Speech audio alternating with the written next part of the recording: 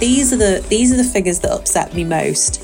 30% of doctors expressing in toilets, 15% in broom cupboards, and then we had people breastfeeding in photocopy rooms, under stairwells, by patient bedside. 30% of women sat in the toilets expressing in our National Health Service is not good enough.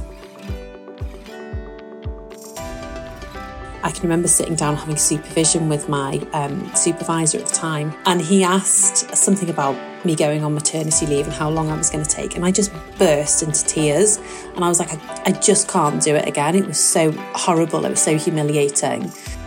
Hello, and welcome to the Mothers in Medicine podcast, the place where we'll be having honest and open conversations with leaders in the medical field who are also mothers. I'm Dr. Scholler. I'm a neurology registrar, a wife and a mother.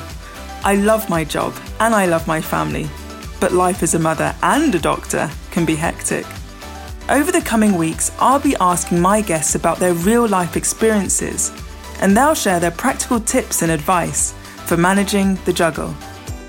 The World Health Organization recommends that women breastfeed their children for up to 2 years or longer.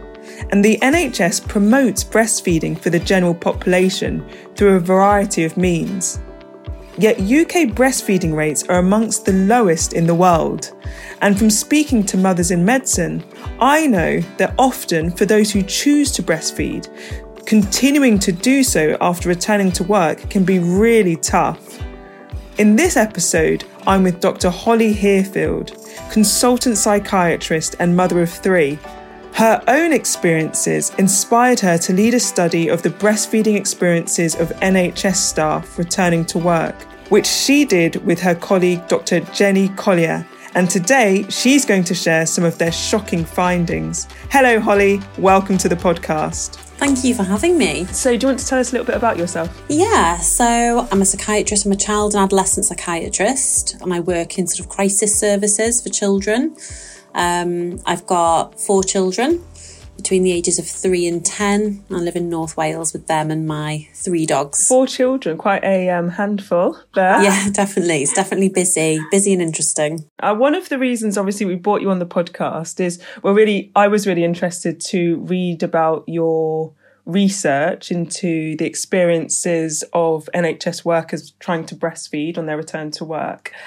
Can you tell us a little bit about that? I'd had sort of quite mixed, obviously I've had 4 children, so 4 experiences of going back to work and quite mixed experiences really of what was available to me and how well supported I felt. And there was a few years ago, there was sort of lots of Facebook groups coming up, weren't there, for various different like Dr. Mum groups.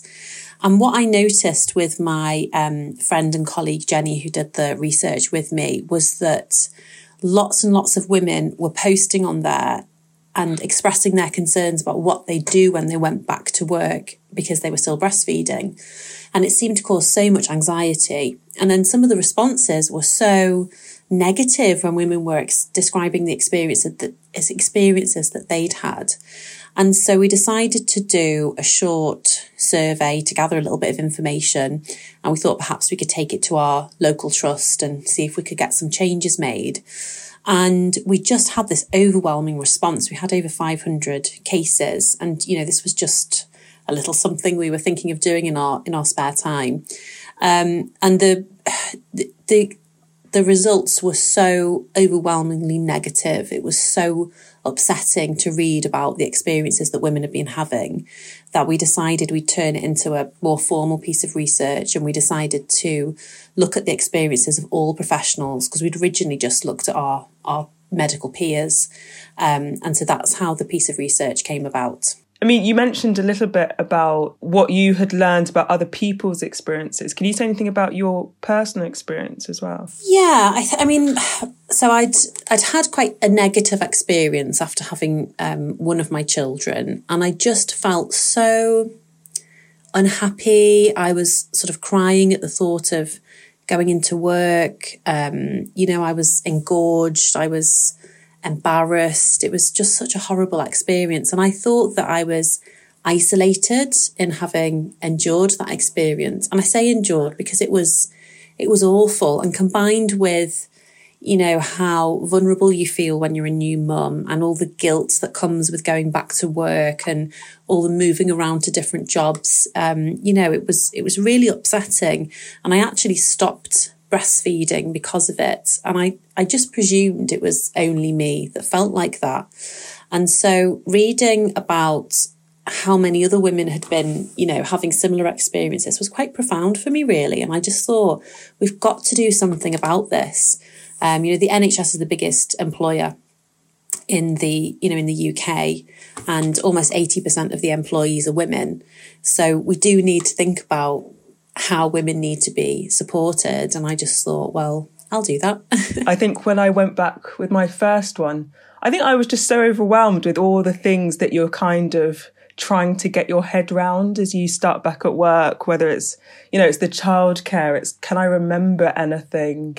It's the guilt of putting your child, you know, in nursery or with a childminder or whatever. And then I just thought, I just can't even think about that. I mean, I used to feed maybe like first thing in the morning, and then, yes, come back with, you know, boobs like boulders. And you're sort of like, But imagine if somebody had approached you before you came back to work and said, are you planning on breastfeeding? If you are, here's how we can support you. You know, I wonder how many women would make a different decision. Yeah. If somebody reached out to them in that way. Obviously, in the NHS, they try and promote breastfeeding amongst patients. The WHO is trying to promote people breastfeeding to 2 years and beyond. Yeah, well, we actually based the research around the recommendations that the NHS make to other employers. And we wanted to see, well, are the NHS actually, you know, doing what they suggest to other people? And, you know, unfortunately, it's not happening for whatever reason. But yeah, you know, I totally agree with you. We are also patients of the NHS as well as being employees. And if we are encouraged to breastfeed, we should also be supported to breastfeed. And also, how come, I mean, I don't work in, you know, in obstetrics or anything, but, you know, for all the GPs and all the health visitors and all the paediatricians, how can they give the right advice to their patients or the mothers of their patients if they haven't had those experiences themselves? So surely it will make us better practitioners, the better experiences we have ourselves. Did you find that, you know, having 4 children, that it was quite a different experience each time? Yeah, the big thing was when I had my younger 3 children, I took a lot longer maternity leave. And that was because I just did not want to go back to work and to rely on breastfeeding my children. I was really scared of it, actually. And I can remember telling when I was pregnant with my second, I can remember sitting down having supervision with my supervisor at the time, who was absolutely lovely to me. And he asked something about me going on maternity leave and how long I was going to take. And I just burst into tears. And I was like, I just can't do it again. It was so horrible. It was so humiliating. I'm going to have to take as long off as possible just so I can feed my baby in the way that I want to. And so after I had, the thing that changed for me is, you know, when you're a new mum, or certainly it was the way it was for me, I was so nervous about breastfeeding. And I think some of that was maybe how other people had talked about breastfeeding. You know, my mum always would tell me to like cover up if we were out, and I was really shy about it. And then when I had my other kids, I just thought, I'm not doing that again. And I was just so much more confident. So I can remember when I had my little girl, Celeste, she's my third, I went back to work and I went to meet my supervisor before I went back. I'd never met him before. And I just said, by the way, I'm going to leave every lunchtime. I'm going to walk over to the nursery, feed my daughter, and then I'll be back when I'm done. And I would never have had the confidence to do that for my first. I was like, oh, I've got to do whatever the consultant tells me to. And he just said, oh, yeah, that's great. Good for you. Do whatever you need to. So, yeah, it was so much easier for having that confidence. But there was still difficulties. You know, you've still got to manage on calls, and you've still got to hold a bleep, and the bleep's a big problem for lots of women. So what do you think was the shift then that just kind of gave you that confidence? Do you think it was just experience, or? I think it's experience, yeah. And I think just an unwillingness to be in that really horrible, uncomfortable place again. You know, I just wasn't willing to do it to myself or to my child. yeah, I think a lot of confidence comes as you get older and as you have more experience, doesn't it? I mean, reading through the research, I mean, there was comments. Obviously, it's quite nice because you've put kind of some quotes in. And I was looking at a couple today. My female consultant told me to stop and give the baby a bottle. And resigning was my only option. Yeah. It was awful, yeah. Subject to eye rolls and whispers, rude, unsupported, unkind. I was ridiculed. I mean, it just seems like so sad. It's really disappointing. Yeah. And I can't tell you how many of those quotes we could have put in. There were just so many from all professionals, from all different specialties, all different areas of the country. You know, there was just so many comments about what an awful experience people had had. And, you know, really surprising for me was how many women had spoken like that to other women. You know, well, I stopped breastfeeding at this many months, so you need to do the same. And I returned to work when my baby was this old, and why aren't you doing it?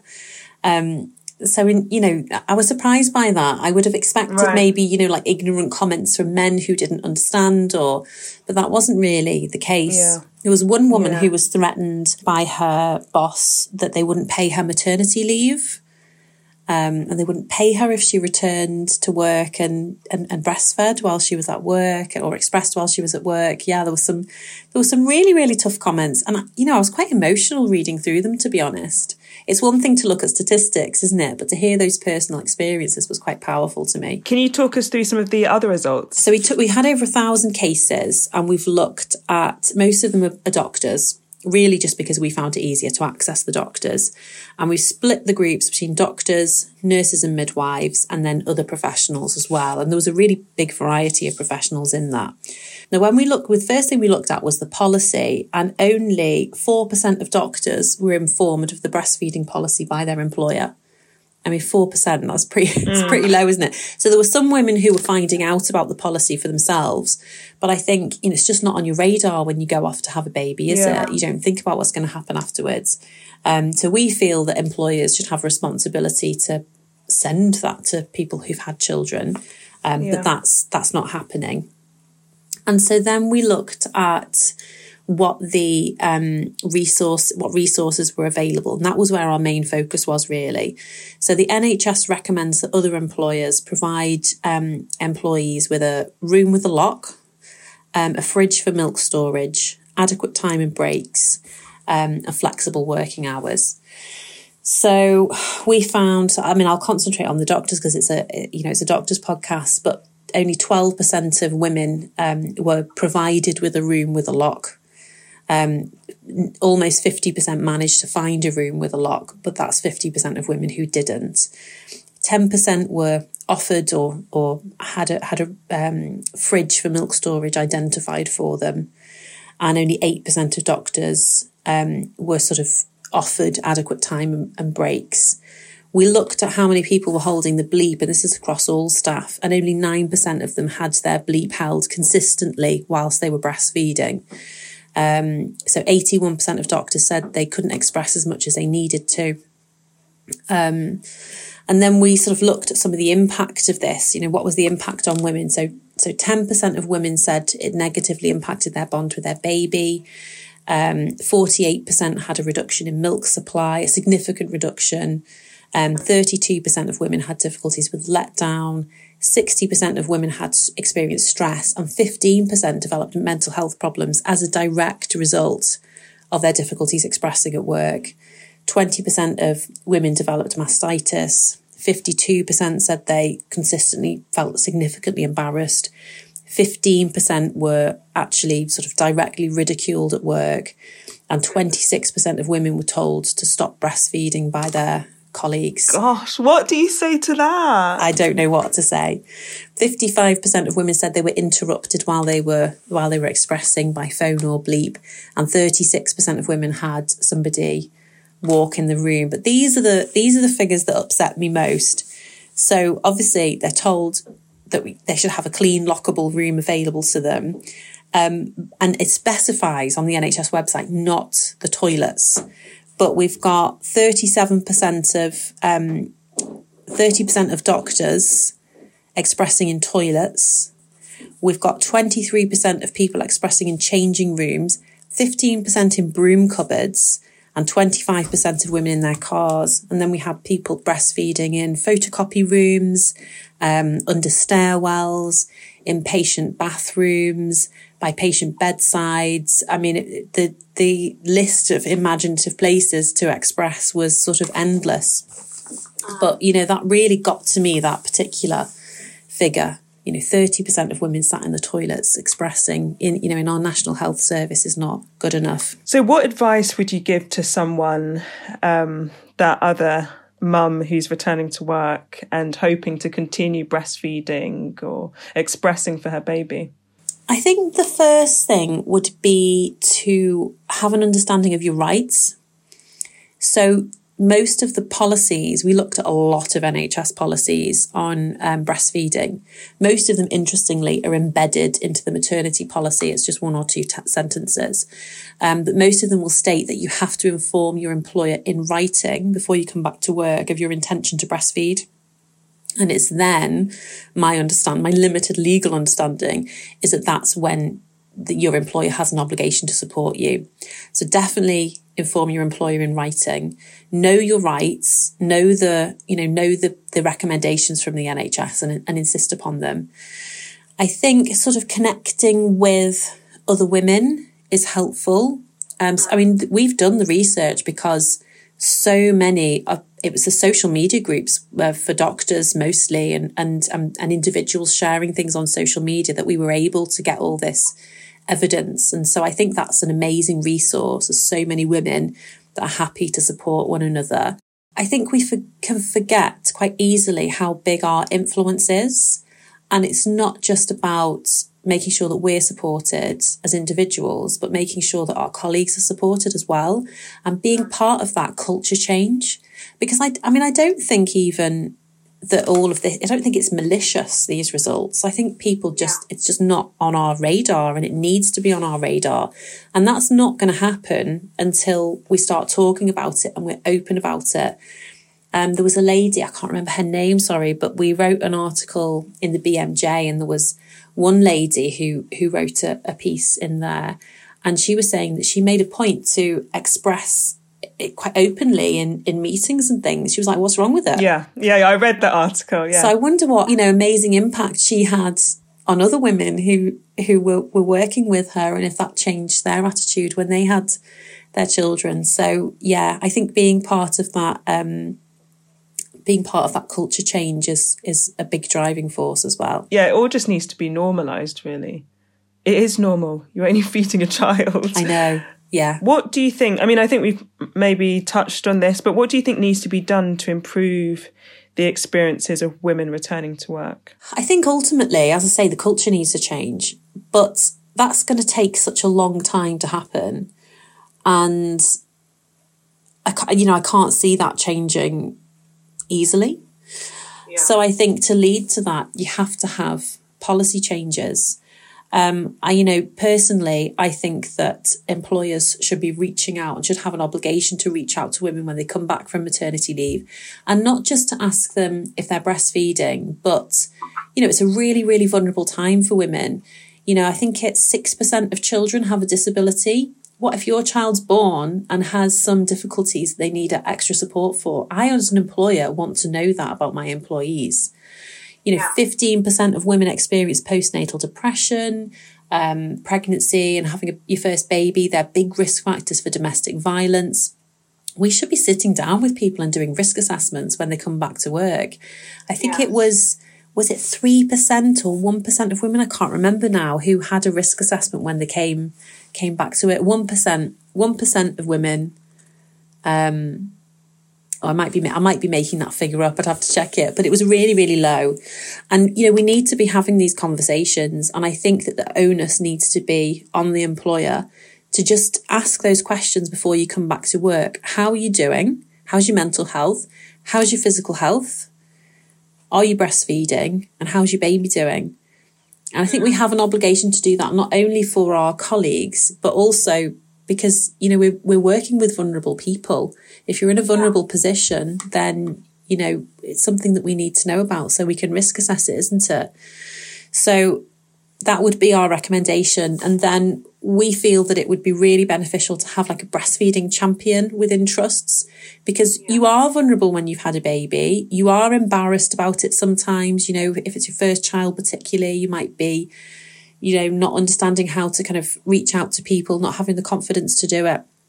So if there was a breastfeeding champion whose responsibility it was to make sure you had the time, to make sure you had access to a fridge, to make sure you had a room, and to oversee those things on your behalf, I think that would make that considerably easier for a lot of women. Clearly done loads of work. Well done. It's a really good project. What's the response been? Most people are really shocked by the results. Most people really want to do something about it. But I think getting those changes made is, getting any changes made in the NHS is quite tricky, isn't it?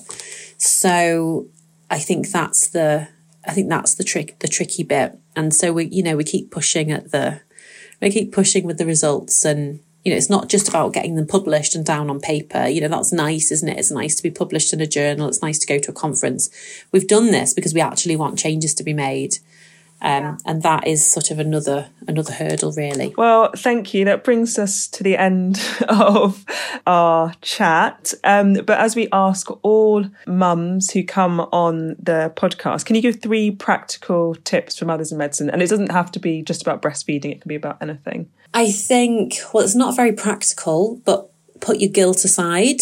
I think it's really, really easy to feel guilty about everything, particularly when you're working in such a high pressure job, but you're supporting your family. You are, I always feel like I'm setting a really good example for my daughters.